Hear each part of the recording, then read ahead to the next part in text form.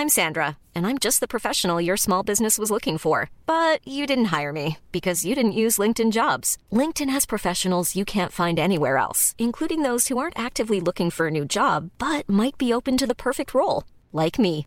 In a given month, over 70% of LinkedIn users don't visit other leading job sites. So if you're not looking on LinkedIn, you'll miss out on great candidates like Sandra. Start hiring professionals like a professional. Post your free job on linkedin.com/people today.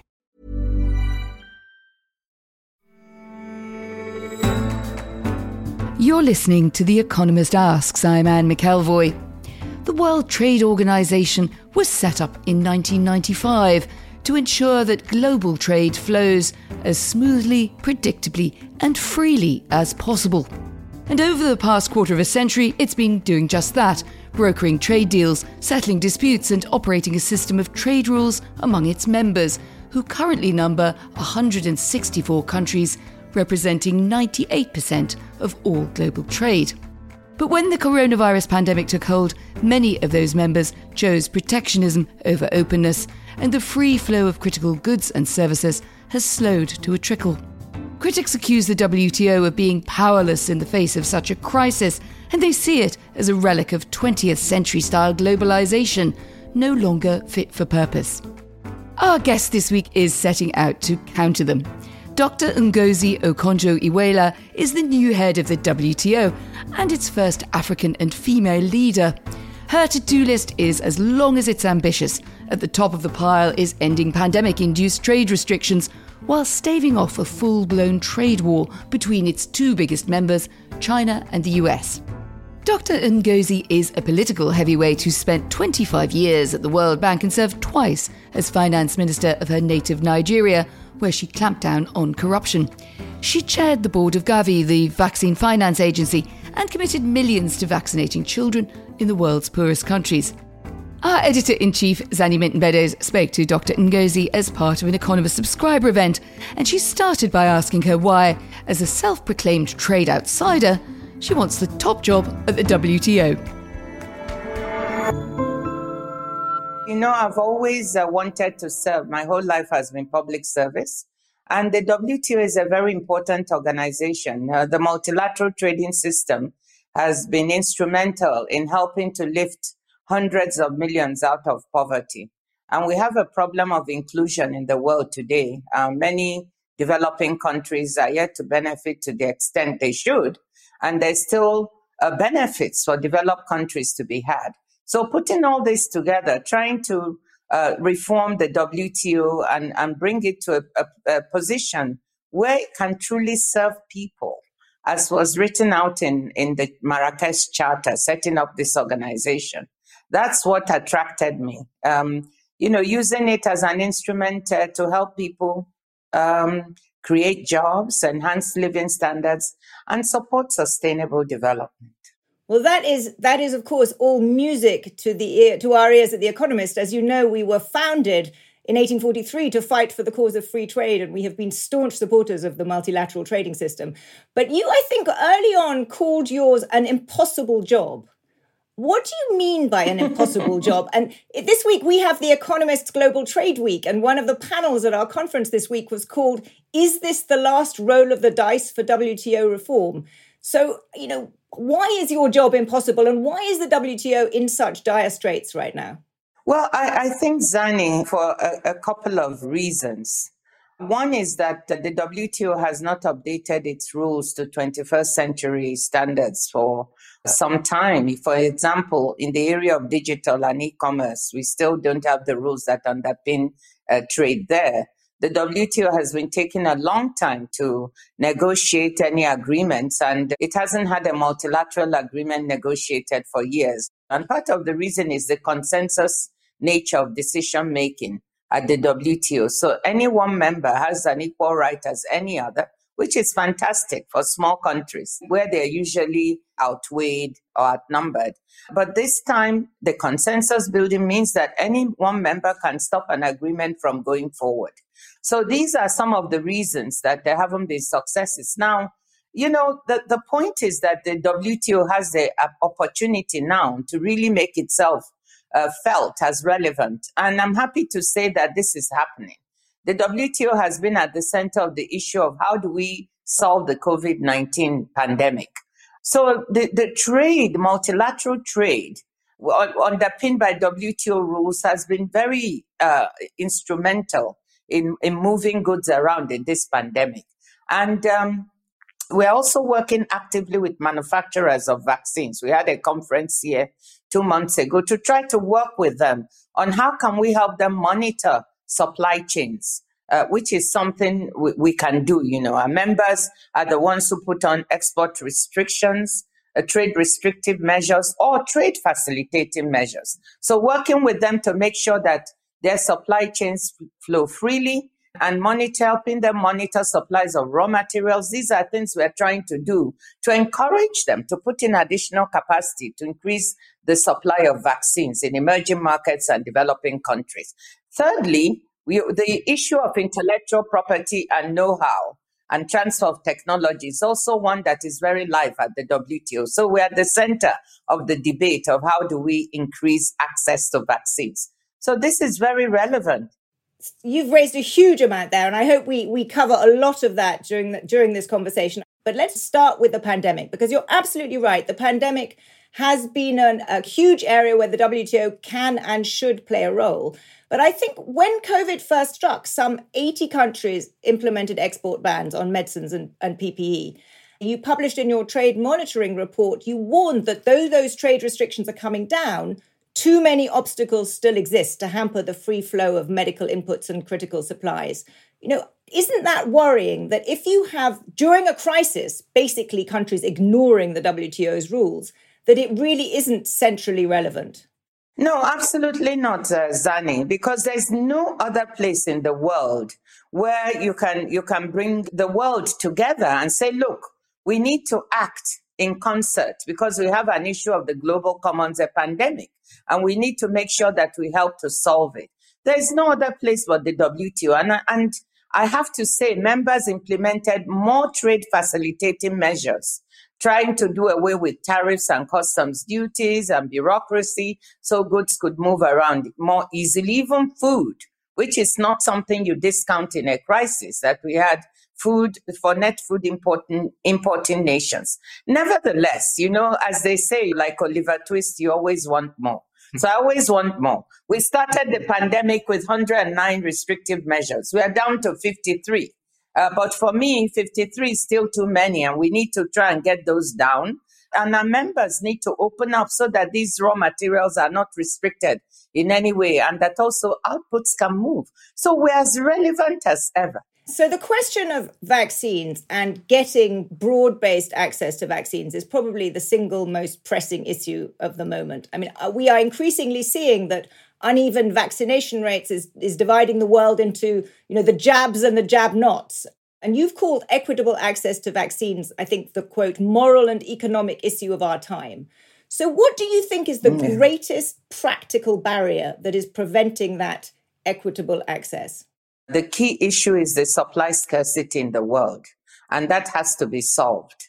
And to solve that, you need to increase supply. So how do we do that? I think you have to bring in more manufacturing capacity. The world just did not invest in enough manufacturing capacity. Remember, Zani, that we normally produce about maximum 5 billion doses of vaccines a year. Now we need 10, we need even more if we go for boosters. So if you continue with this business of trying to improve manufacturing capacity, transfer know-how and technology, and resolve the issue of what we do about IP. This will also help to bring more vaccine into production and eventually distribution. Because the situation in which we have, let's say, take Africa, my continent, for example, 3.6 doses per 100 people compared to 78 doses per 100 people in developed countries. It's just not tenable. It's not about helping Africa or helping low-income countries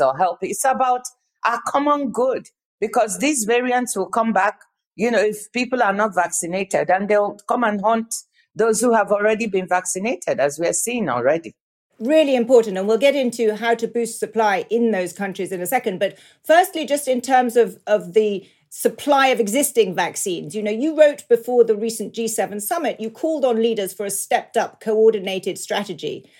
Were you satisfied with the billion doses that they promised? I mean, I think the WHO has said we need 13 billion. So was this much too small, or were you satisfied with the rich world's response? Yeah, Zani, well, I think you're referring to the opinion piece that the four of us, from the heads of the IMF, the WTO, the WHO, and the World Bank, did, talking about $50 billion to help vaccinate 40% of people in developing countries this year, 60% next year. And that would really generate $9 trillion in GDP, with an extra trillion in taxes in developed countries. So we think that this is a very good way to go. Now, the billion doses from the G7 is very welcome. Every bit helps. But of course, we don't think it's enough. And we hope that we're going to see more action from members of the G7. They've come forward also to talk about investing in manufacturing capacity in developing countries. The EU has set aside €1 billion for that. So that's very welcome. So both donate more doses, because what we have now is not enough. More importantly, Zani, even the donated ones are not being distributed yet. So the issue is not receiving donations 3 months from now, 6 months from now. It's now. It's now that we need to get the jabs in people's arms before those variants spread.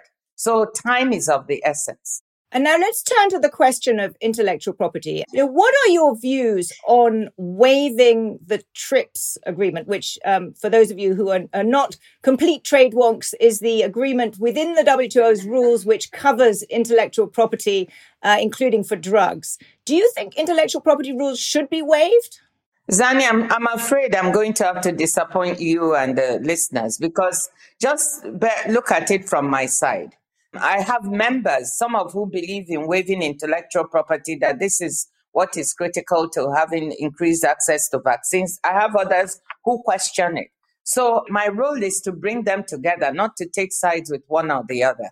So that's what I'm trying to do. Some good news is that finally members are beginning to engage in text-based negotiations. So I'm hopeful that some pragmatic solution, which allows developing countries almost automatic access to being able to manufacture vaccines, whilst at the same time incentivizing research and development, can be found. I know the solution is there, but it's up to members to come to it, and I hope they will. I'm in a hurry. I would love to see them do something by July, because we are talking about lives. Is it fair to say that the question of intellectual property is actually a sort of ideological one as much as a practical one? Yes, Zani, I think there's some truth in what you say. And from the proponents, they look at what happened during the HIV/AIDS epidemic years ago, where it took 10 years before, and people were dying before people had access to HIV generic drugs that they could afford. So it's a question in a way of principle, of look, when there's an emergency of global health proportions, there should be access. All people should have access so that nobody should die when we have the technology to save them.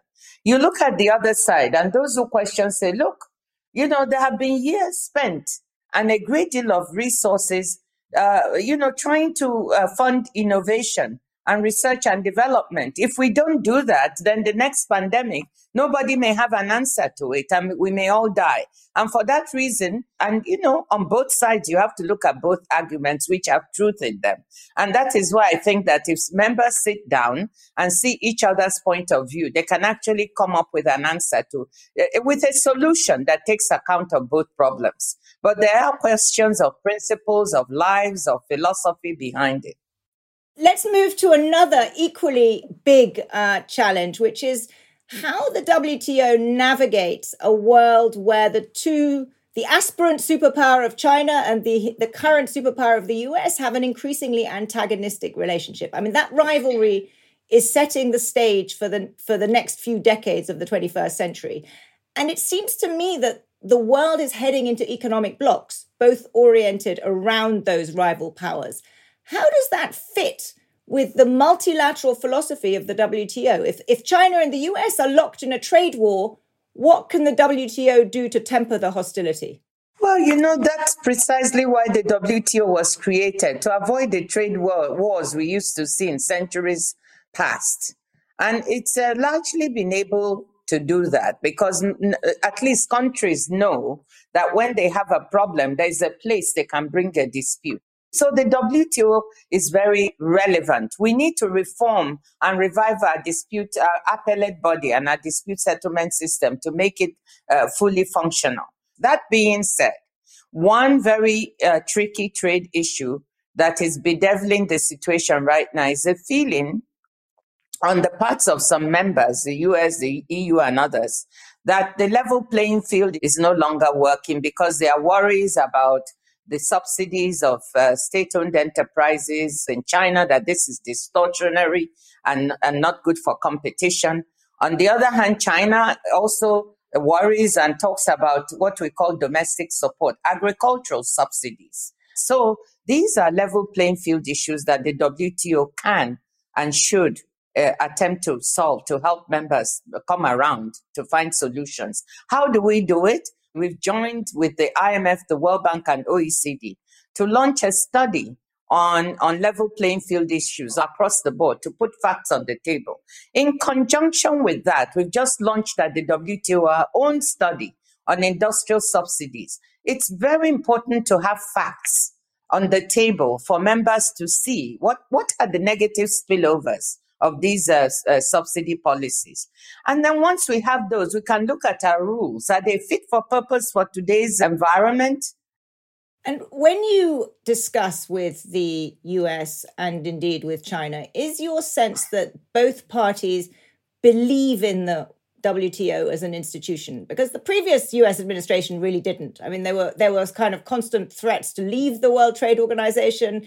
I think the Trump team really didn't think it was particularly effective or useful and had probably hurt America. Is the Biden administration more clearly committed to the WTO? And is the same true also of Xi Jinping and the Chinese government? Well, let me say this, that on both sides of the aisle, both for Republicans and Democrats, there have been issues and problems with the WTO for some time. So it's not purely a Trump era issue. And they do make some very valid points that we need to look at and say, what are the issues they are putting on the table and how do we listen to that and solve those issues? But it is very, very true that it's easier to have dialogue now. And I want to tell you one thing. The United States has never stopped paying its dues at the WTO. So even through the Trump time, the budget, the allocation was paid faithfully. So I think that really speaks to the fact that they know the WTO is very, very important. There is no head of state I know of now, or prime minister or president in the world, who doesn't think the WTO is important and wants it reformed. And I've spoken to quite a few of them. They are all encouraging. They all want to see this organization work well. Ditto for China. China, the same. China also has issues. Every member has issues. But all realize that if the WTO did not exist, you would have to invent it, because this is the only place you can solve certain problems related to trade. Well, that brings us to a question from Gabe, one of our listeners, who asks you, what can the WTO do when a country like China does not play by the rules? Well, I think one of the things we are trying to do for China or any other member that it seems they're not playing by the rules is to try to get evidence, very concrete facts on the table about where it's hurting, where the negative spillovers are, not just on developed countries, by the way, but the emerging markets that are also complaining of the lack of competition in certain areas. With that, we can then see our rules fit for purpose. We do have rules against these kinds of subsidies, but are they up to scratch in dealing with the new sophisticated way of having subsidies? We are even worrying a little bit about the very wonderful stimulus that has led to a fast economic recovery. So all of these things, the approach is put facts on the table, match them up with the rules. And if our rules are not up to date, we change them. We update them. That is part of the reform. Let me follow up on your comment on the stimulus, and particularly the US stimulus, because quite a lot of President Biden's stimulus is designed to be spent on goods and services produced in America. Buy American is an enormous part of Bidenism, if you will. Do you think that Buy America will end up being against WTO rules? Well, we'll have to see, Zani. We have to monitor it. I'm sure that the Biden administration does not want to knowingly go against the WTO rules, so knowingly or unknowingly. So we'll monitor it, we'll see what it is, we'll match it up to our rules, and we'll discuss with them when the time comes. I mean, for instance, we've talked about the DPA, the Defense Production Act, and what that means for supply chains. These are not easy conversations to have, but we've had them with the U.S. Trade Representative, and they've opened up and allowed some of these supplies to move to India and other places. Just pushing that a bit more deeply, it seems to me that it's not just the US. Every country is looking towards, critical supply chains at home, boosting domestic production. It's very much the fashion now. Industrial policy is back in fashion. Isn't this a sort of intellectual shift across many countries that really is at odds with the philosophy that underpins the World Trade Organization, which is of similar rules for everybody? I mean, do you find that you are now talking to leaders in an environment where they are just in a different frame of mind from where they might have been 10, 15 years ago? I agree completely. That's the truth. There has been a shift towards protectionism. There is a populism, and this is partly due to what technology along with globalization has delivered. Whilst it's lifted hundreds of millions out of poverty, it's also left some people behind. And, for instance, in certain areas of the US and other parts of the world, if you don't have active labor market policies, then you're not going to correct those market failures. And that leads to a lot of people who feel left behind. And that leads to populism, which leads to protectionism. But I'll give you one interesting fact. I think Ernst & Young did a survey of CEOs in April 2020 about their plans for reshoring or nearshoring. And 83% of them said at the time, yes, that they were actively thinking of how to bring supply chains near, make them more domestic, bring them nearer home. They've repeated the survey in April of 2021, and that number is down to the 20s. And that is very comforting, given the fact that many people think this will dramatically change given the pandemic. So let's see how it goes. It's so refreshing to hear that, to hear you say that it is important to have an effective functioning multilateral system. It's something that I hear too little nowadays. But this has given rise to a couple of terrific questions from our subscribers. One, an anonymous one says, some analysts say there is deglobalization, possibly so that there would be three key trade regions, North America, Europe, and Asia, which will turn inward. The question then is, what does that mean for Africa? What is your view for a region like Africa if the world does split into trading blocks? Where does Africa sit in that? People say, there's a deglobalization. I think what we are looking at or we need is a re-globalization. Africa has not really been as well integrated into the world trading system as it should be. The share of trade is 2 to 3% of world trade, and that has stagnated for some time. I know the heydays of globalization are gone. In the 90s to mid-2000s, we had an enormous impact of globalization as we integrated China, the East European countries, India and others into the system. All that is now done, but we can reintegrate those who were left behind. And that is the way that I think we should go. And all those countries are members here, all the African countries. And guess what? They have also agreed to do something which is enormously helpful to the continent. This is the African Continental Free Trade Area, the one with the largest number of countries. This will open up borders within the continent. And with that, you have a market of 1.3 billion. So let's talk about how we create that better kind of globalization, how we deal with the disturbances. And I think one of the big sort of arguments made against globalization is that it has been unfair, that it has failed workers, that somehow it has helped capital, it has not helped workers. Is that fair? Is it true that globalization has failed workers, or is it actually just that the proponents of globalization didn't make the case clearly and well enough? Is it a PR job, or is it a substantive shortcoming? No, I think it's a substantive shortcoming in several senses. But don't forget the role of technology, Zani. When, as a result of technology, you have some industries that are no longer labor intensive, but are now capital intensive. You know, in theory, people should move away to where there are new jobs being created. But it doesn't happen like that. There are market failures. People stay where they are for cultural reasons without retraining and without attracting new industries. Then you have people who are left behind. If we don't learn how to deal with the inequalities we see now within countries, in the rich countries, as well as between countries, I think we will continue to have that bashing of globalization. And I think policymakers really need to rise up with the kind of policies that will change things. And that is this change in globalization that you and I are talking about now. What should it look like? So the new Biden administration US trade representative, Catherine Tai, she talks about a worker-centered trade policy. She actually says that the WTO doesn't adequately hear from workers. Do you agree that we need a worker-centered trade policy? And what would that really entail? I think we need a trade policy that is about people. I will tell you one thing. I'll go back to what I said in the beginning. The Marrakesh preamble to this WTO agreement set out three purposes: enhance living standards, create jobs, and support sustainable development. When you look at all of this, what does it say?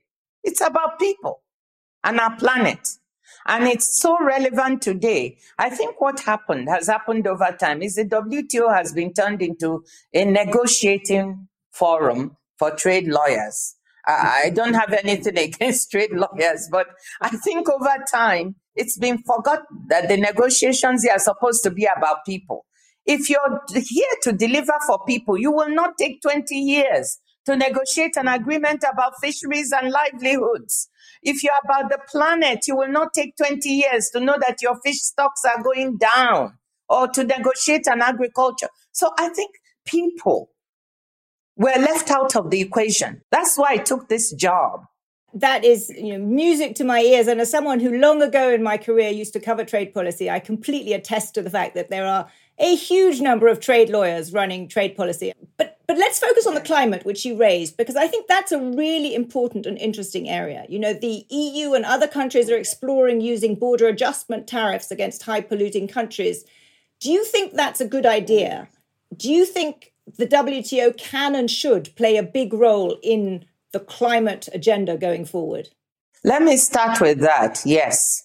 I think that trade and climate is absolutely essential for the WTO to play a role, because I believe that, net zero by 2050 is important for our planet.